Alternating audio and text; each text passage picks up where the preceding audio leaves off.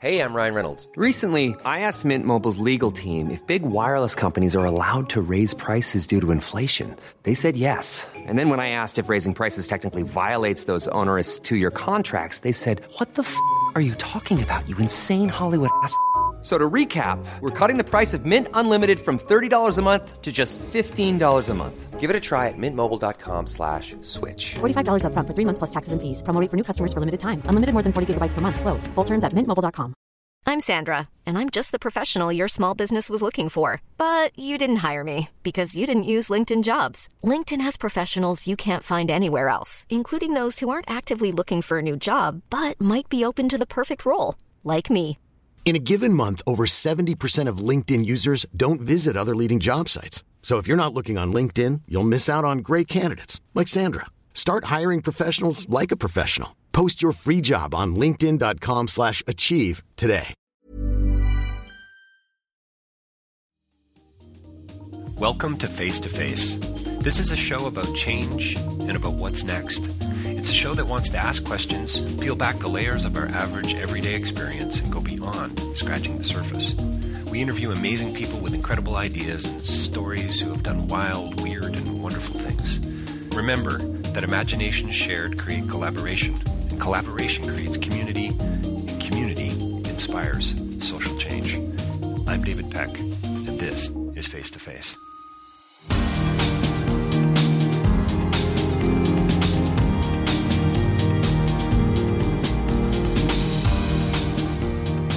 My next interview is with Hans Block and Moritz Rieseweck, and we talk about their fascinating new film called The Cleaners. This is a film that premiered at Sundance and is having its Canadian premiere here at Hot Docs. You're going to want to see the film. You're going to want to, I hope, listen in to the conversation. We talk about censorship and we talk about politics and something that has been labeled, I guess, in the film, but also by many others, this idea, this notion of American Puritan values. We talk about a global sense of guidelines and how they lack clarity when it comes to something called content moderators and content moderation. This isn't just about illegal content that's making its way or trying to make its way onto the internet. This is about content that's being filtered, that's being censored by others who live in a country so far away from many of us, not for all of us, but for many of us. This is about utopian ideas and about the new digital public, and about how Mark Zuckerberg possibly is being referred to, and even in the interview, as the front page editor for the whole world. You're going to want to listen in. I learned a ton about what's going on in something that we're calling the new media, and it really raises a question that really has to ask where are we heading, and in such a digital and mediated age. Fascinating conversation, fascinating film, a look at the shadowy underworld of the internet, without a doubt something that you're going to want to listen in on and see in the very near future. Don't forget davidpecklive.com for more information about my writing and speaking. FaceToFaceLive.ca for many, many other interviews, filmmakers, authors, philosophers, comedians. And don't forget, if you want to get behind what I do, come alongside, you can do that through patreon.com. Coming right up, Hans Block and Moritz Rieseweck and their new film, The Cleaners.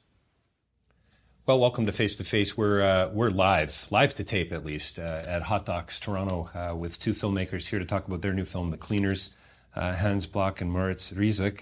I hope I got that right, guys. Thanks for joining me today.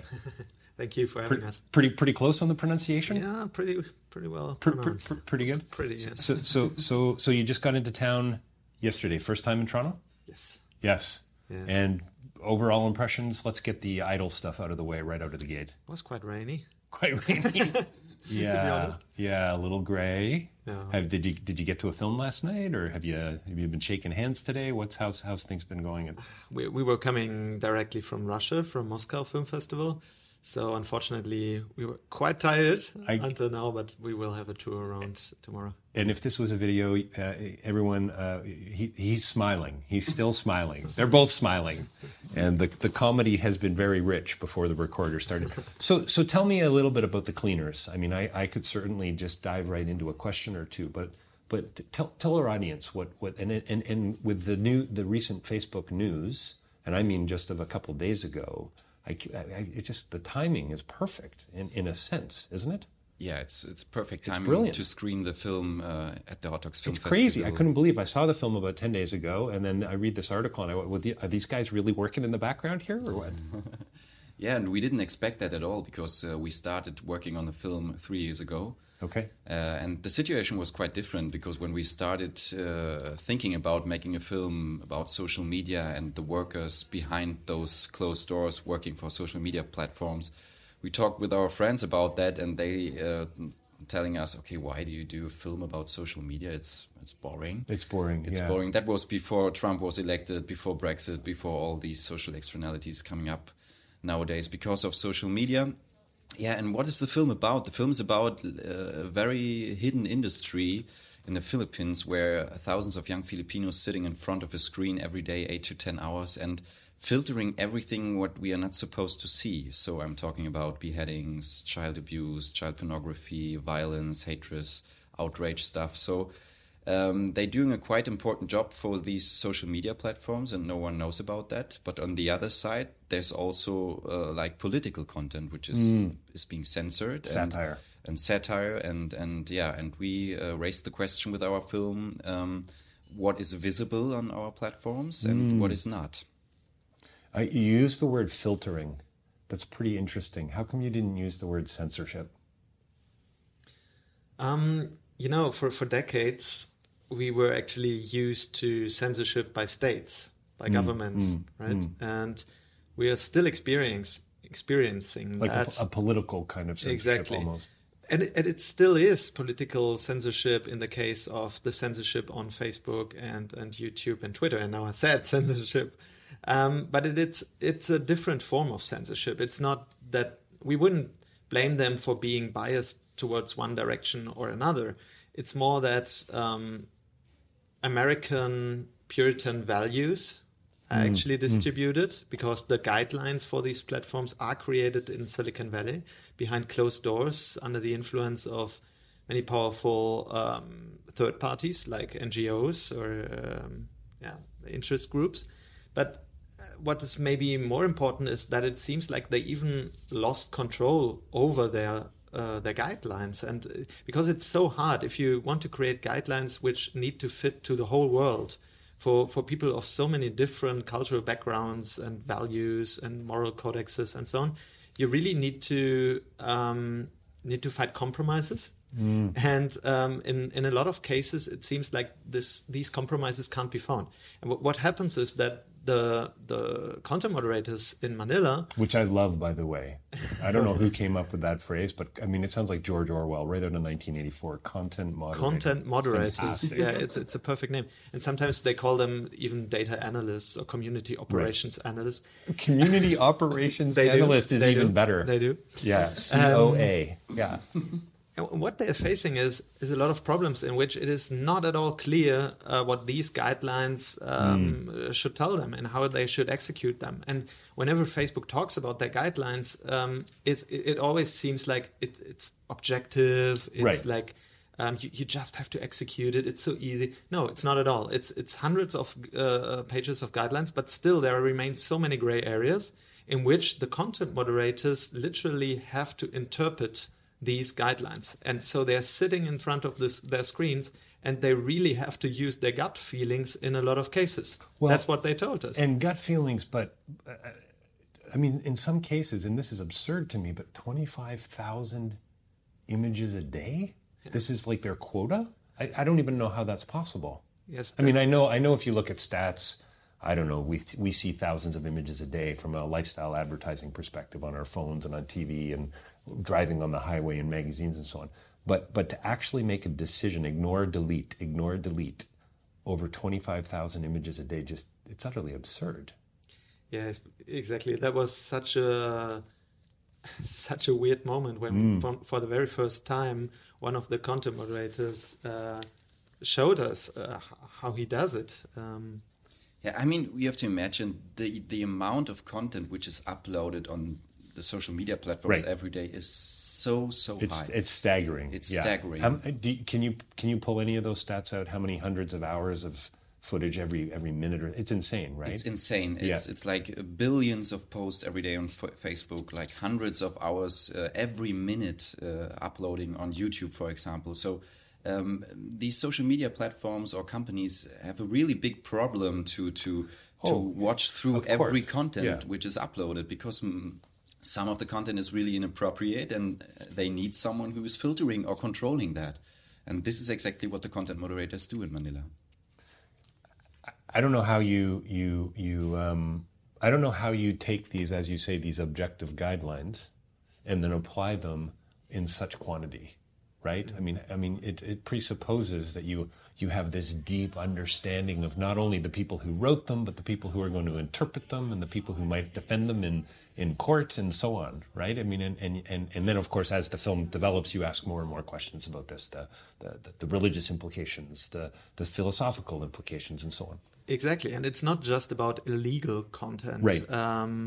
We should really distinguish between the content which is, of course, to be taken down because it's definitely illegal in all over the world, and then there is content which is illegal in certain countries. And what they do is that they apply IP blocking, so that the governments or government authorities, for example, in Turkey, one example we have in our film, can ask the companies to take certain content which they dislike down. Or otherwise they would block them in the country. And so we have one really, I think, touching moment in the film when one of the former policymaker for Google, YouTube, Twitter tells us, we decided that we follow the Turkish government. We do what they want. We take this content down for Turkish users so that they are not able to see this kind of content.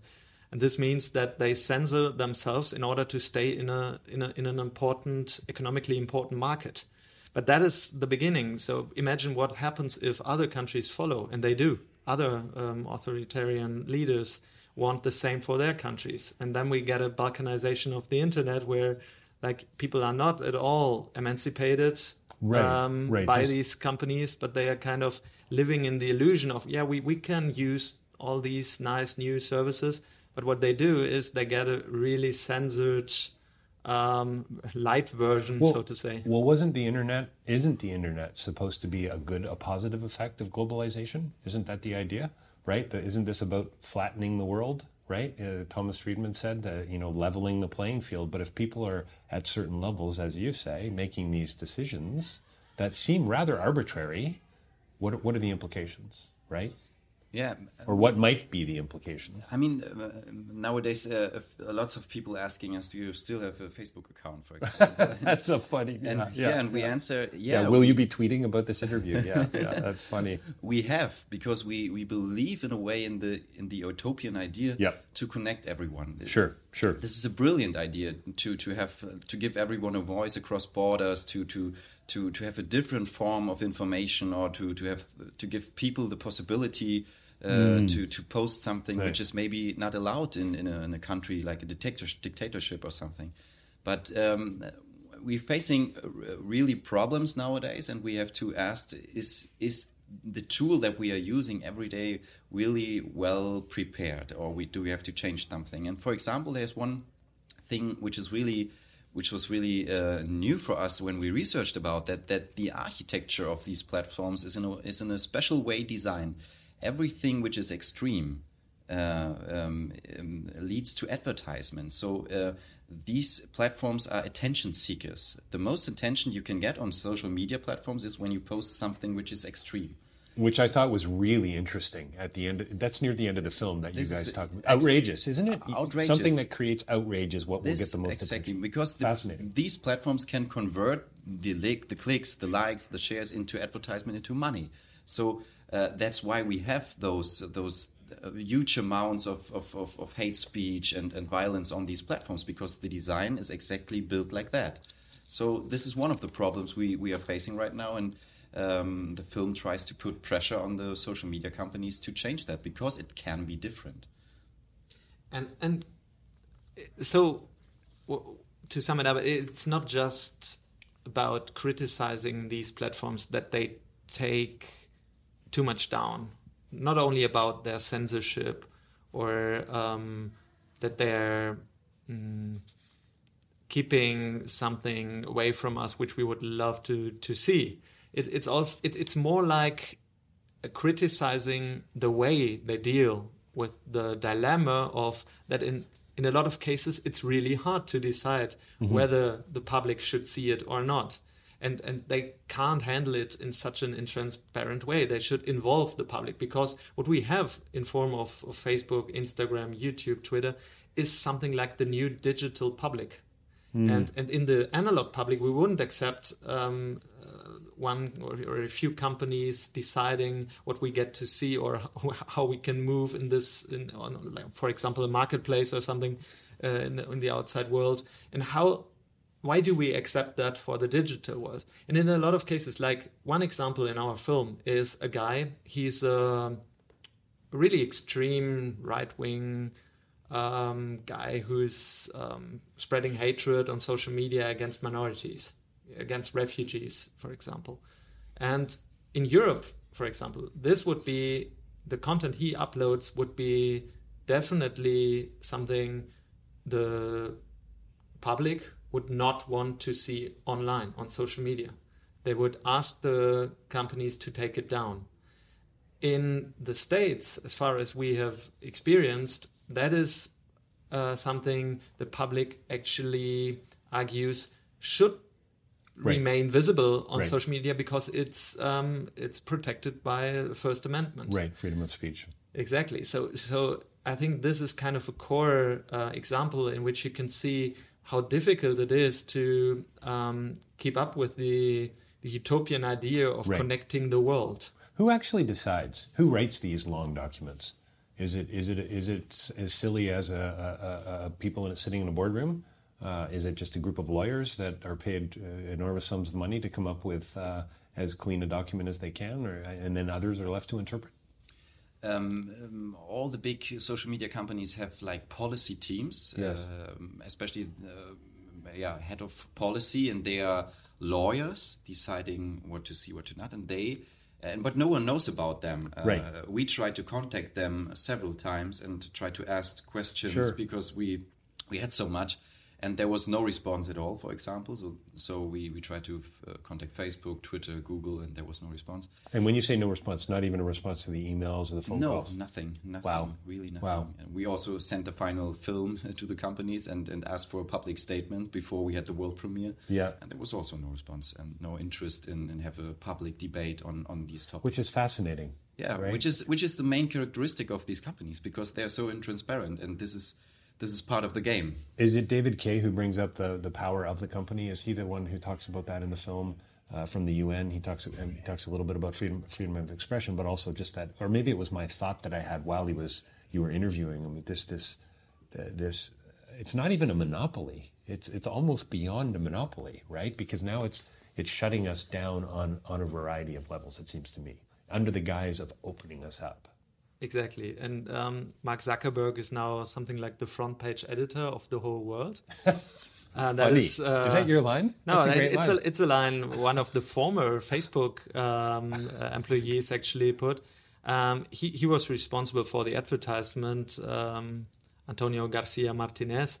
And it's really interesting how many of the former actually high-positioned employees of these companies are now criticizing the rule of these companies and the impact of these companies and how they handle it, how they deal with it. Well, what's interesting to me about that, and that line just made me think of what Ben Bagdikian's book, Media Monopoly, that was written, I guess, in the early 80s, maybe late 70s, just coming out of the Nixon era, Watergate, and all that was going on there. What would have happened then had we had social media? Would there have been a clampdown? Or would word on the street have gotten out way sooner, about Vietnam, about the illegal bombings of Cambodia, and so on? And it's been, many films have been made about it. And then he goes and talks back then about this idea of this almost, what would you call it? I don't know, a close hold, right? Like around information, around news, right? Because it's only going through a few sort of funnels or channels. Exactly. And we have a situation not only in Myanmar, but that is maybe the best example, where people can't distinguish anymore between Facebook and the internet. They literally think Facebook is the internet. Because and that is by design, because the companies do everything they can to be, for a lot of people who have never been in touch with the internet or these technologies, like the first contact with these technologies. It means they provide internet to them, which is good, but on the other hand, they limit their internet access to Facebook itself. And that is dangerous, of course, because if the big majority of the people only informs itself by these few platforms, and these platforms keep a lot of content away from their platforms, sometimes for good reasons, sometimes for ambivalent, controversial reasons, then imagine the power of these few companies, that they can literally split societies if they keep hatred up, if they allow hatred to spread without any border, which is the case in Myanmar. There's a genocide going on, and Facebook is doing, until now, they haven't done anything appropriate to really fight that spreading of hatred. And and in other cases, they can silence whole groups. They can silence, stigmatize groups just because they believe them to be terrorists, while they might be, in some other perspective, just criticizing an actual government. What do you say to the boardroom consultant or the lawyer who says, you know what, we're doing the best we can? You're talking about the hearings. I'm talking about the rules, the documents, the guidelines. You know, we're doing what we can. We've got a lot going on. I mean, I've seen, the hearings, of course, the questions, the way they answer them. You know, we've got a lot on our plates here, Your Honor.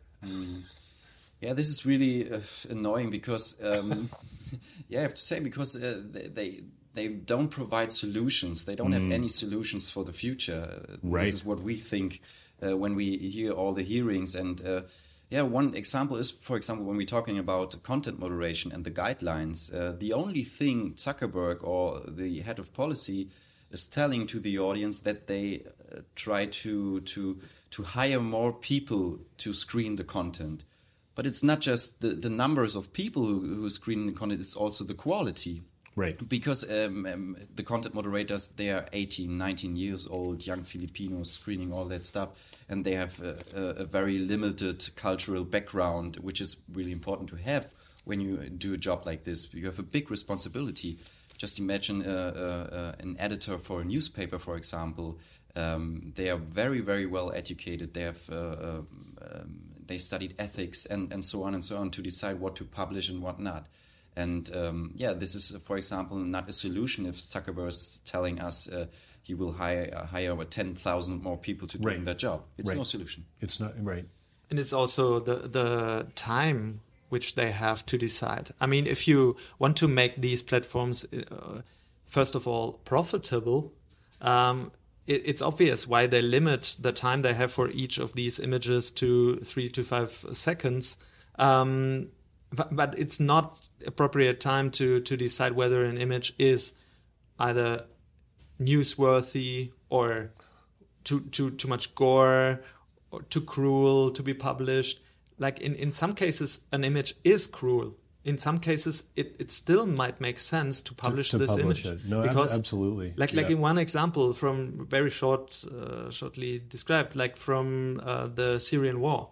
And in a lot of cases, you get videos of people being killed in the war by airstrikes by the US, by the Russian, by different countries involved in the war. And the normal journalists, they can't report about the impact of these airstrikes and the results and the victims of these airstrikes, civilian victims, because they only can report in an embedded way. And what the citizen journalists in these countries do is they upload these videos they took by their mobiles on social media. And social media is, in the way, the only channel which remains in these countries. This was a Freudian mistake. In these companies, I wanted to say. There is still a difference. Countries. For the time being. Yes. it's in a lot of cases the only channel how to let a broader audience, a broader public know. And if the companies decide to take it down immediately because it might disturb the advertising clients, to see their advertisement being published next to a cruel war video. If I see that, I might not buy those diapers that I probably don't need. Yeah, right. Exactly. Tell me about the content moderators a little bit more, these young men and women who are seeing some in some cases, pretty horrific, challenging things, making these decisions. You certainly raise questions around the Catholic-like edge to some of these folks who are making these decisions. There's a woman in the film who talks about evil, and it's kind of her job. She's on a bit of a mission to rid the world of evil, including the penis of Donald Trump on some painting, this satirical painting. Yeah. Right? There's a perfect example of something that frankly needs to be seen by everyone, and yet it was taken down. Right? It's fascinating, by the way, and it's remarkable to me that you guys have made a film that's now that I've met you, I think I get it, but it's sadly kind of funny as well in its absurdity. Yeah. There's a comedic edge to what you're seeing unfold. Tragic, but all the comedic nevertheless. Yeah, when we first went to Manila, we didn't expect that they are really, really proud of what they are doing there. Right. Because we expect like victims of the job, because it's hard to screen all these cruel images every day. Job. It's horrible. Yeah. But then they are so proud of what they're doing because of different things or different points. One you mentioned is the religion. The Philippines is 90% of the Philippines are Christians there. And this is because of the colonization, like 300 years the Spains occupied the country, then 100 years the Americans. And many of these workers have like a religious mission to clean up the social media. In every school you can read the quote, "Cleanliness is next to godliness." Right. So this is the background for them to do that job and to liberate the world from its sins. It's like being Jesus, Jesus in front of a screen, yeah. It's a mission. And sacrifice is a really, really strong term in the Philippines. Everyone is sacrifice himself for doing something which is better, to making the world better. Yeah, and that is like the narrative everyone is creating for themselves to deal with that kind of shit every day. I said shit once again. And then you just said it again. Yeah, that's great. Yeah. Paul, you want to say it a third time? Yeah. No. We don't have any content moderators on this program on Face to Face. Bad luck for you. Yeah, that's right. Yeah, we're covered. Not yet, anyway. And then, that might explain a little bit better why in so many cases nudity is taken down, though at least for us in Europe, I guess here it's more or less the same, I would suggest. For a lot of people, it's acceptable to see some nudity if it's, for example, against breast cancer, or if it's context. If it's satire, context is important. Yeah, exactly. It's all about context. And but if people are so religious and it's a sin for them to see nudity in whatever context it might be, it's no wonder that they take it down again and again. And the guidelines allow it to them if they are not read properly, or if they have to decide it in a very quick way, which is the case. So it's no wonder. I thought it was fascinating too how you I forget the artist's name, and you referred to the image, and the artist eventually ends up cutting the child out of the photo. Yeah, Khaled Barakat. And now all of a sudden it's no longer censored, right? Or at least that's the implication. So but yet it's almost more powerful in a way. Yeah, right? What was there before? And it raises other questions. It's interesting, right? It really is. Yeah. It uses the same mechanism, which is, on the other hand, so cruel for the workers that in some cases, in a moment when a part of an image or the image itself is not there, it can still be in the brain. Well, it's like Hitchcock's approach to violence in a way, right? It's exactly. It's what's not seen. Exactly, and that is so problematic for the workers that when the images are not on the screens anymore, if they, in a lot of cases, have already left the job a few months ago or years ago, the images might still remain in their brains. And that is the problem, that you can't know what in which way it will affect you to see all these images. And so if we talk about the results of the work, it can, in a lot of cases, lead to suicide even. Which you do bring out in the film as well. Yeah, and it's so hard to prove that this is that this is caused by the job. Right. And the companies argue, like in a lot of cases in which it happened, they argue that it was for private reasons or whatever. But it's obvious that if somebody has to handle all kinds of self-harm videos, it's no wonder that one day he takes a rope and kills himself in front of a laptop even. Right.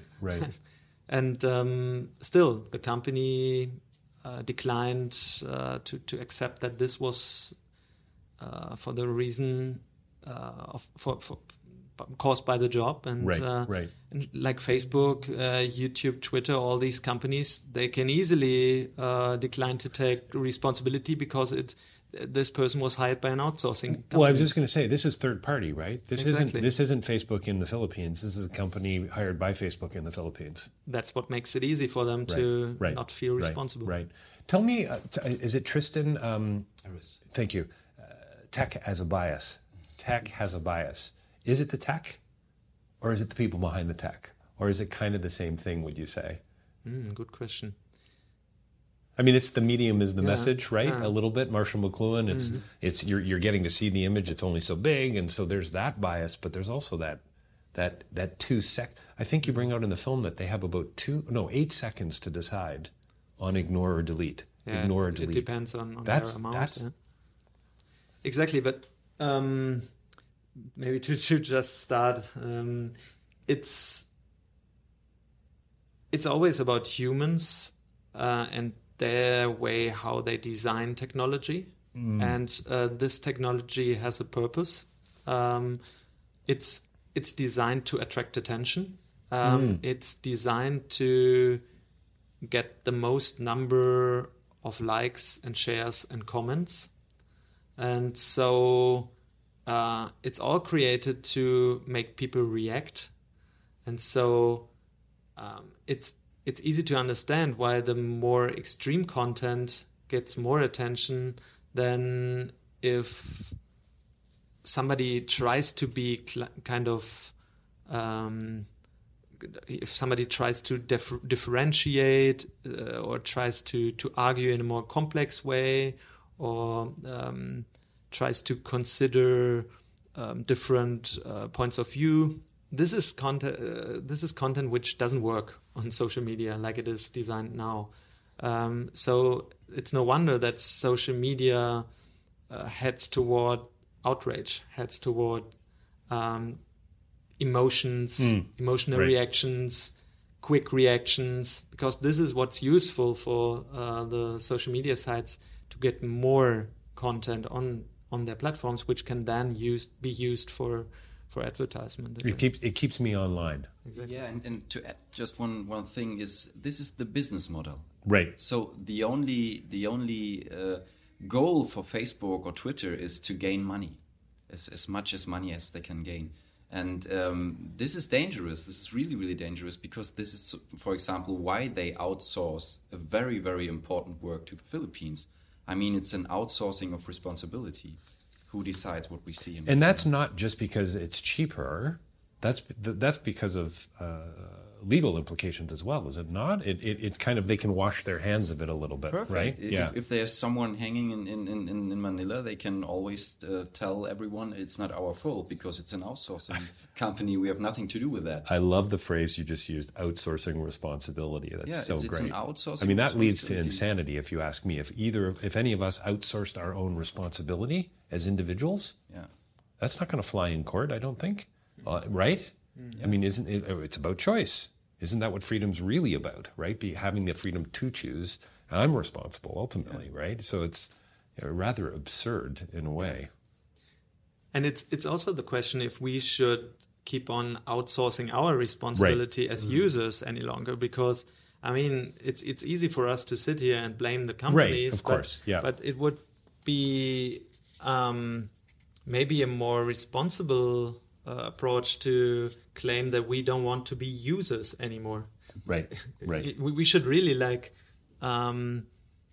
question the fact if when the internet started, the project was about emancipation, right? About democracy, democratization yes. of the world. That was the utopia behind.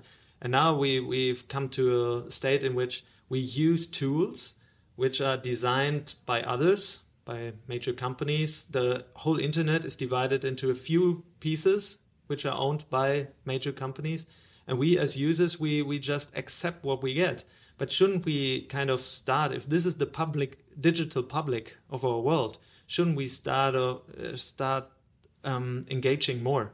Shouldn't we kind of try to be the moderators of our digital public and use liquid democracy tools, for example, in order to organize votings, in order to really connect with people from different parts of the world, in order to create our own guidelines for the community which we built. And maybe there need to be different guidelines for different parts of the world, and there might be under communities, sub-communities in a way. But I think we are just at the starting point of understanding that we need to find democratic ways how to handle our digital public. It's still so new, right? And that is a part of the problem, I suppose. And it was just kind of unleashed on the world, and we're still kind of reacting, I suppose, to it. But at the same time, becoming quite the digital addicts,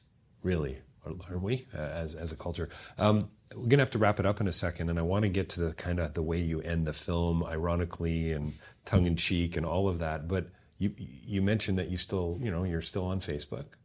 Are you guys hopeful? I mean, the film is dark. The film has a melancholic edge. It's comedic and all that. But I get the sense you're still hopeful that we can get to that tool or that liquid democracy, which is a lovely phrase. But yeah, absolutely. Because I don't like to miss the new infrastructure of communication or information which I'm using every day. I think this is a wonderful tool, but as you said before, Facebook is existing like 15 years ago. The project started, yes, and now it grows so fast, maybe too fast, because so many problems. Everybody closed the eyes of these problems. Now they are so big that we have to talk about the problems. And the film is much more about, okay, let's try it again. Right. Don't give up the fight, because the tool is very, very good, and we like to use it in the future, but in a different way. Right. Thinking about blockchain, thinking about peer-to-peer networks, thinking about so many better ways to construct and build these platforms as they are right now. One connection, one innovation at a time. Right? Is that? I mean. Tongue-in-cheek, ironic, I get it. Mark Zuckerberg at the end talking to a Facebook convention, I guess, is he? What is he, at a tech rally or something?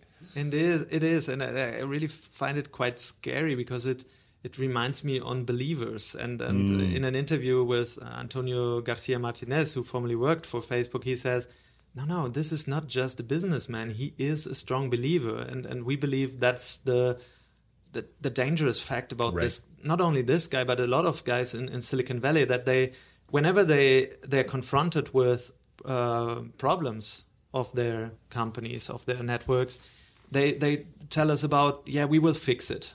We are already working on it. Right. My team will follow up on that. Yes. That's just bullshit, because they don't get to the point of understanding that we really have to question the underlying business model of these platforms, of these new media companies. It's new. It's a new infrastructure. Right. So we really need to democratize these platforms And we really, as a public, need to question if it should remain in the hands of companies. And I think that's a pretty nice way to end this interview. I hate to end this interview. We need to keep going. There should be a part 2 to this, and I hope maybe there is. Hans Bloch and Moritz Rieseweck talking about their new film, The Cleaners, here at Hot Docs. Thanks, guys, for your time today. I really... And by the way, congratulations. Fascinating, brilliant film. I hope everyone sees it. Thank you very much. Thank you so much.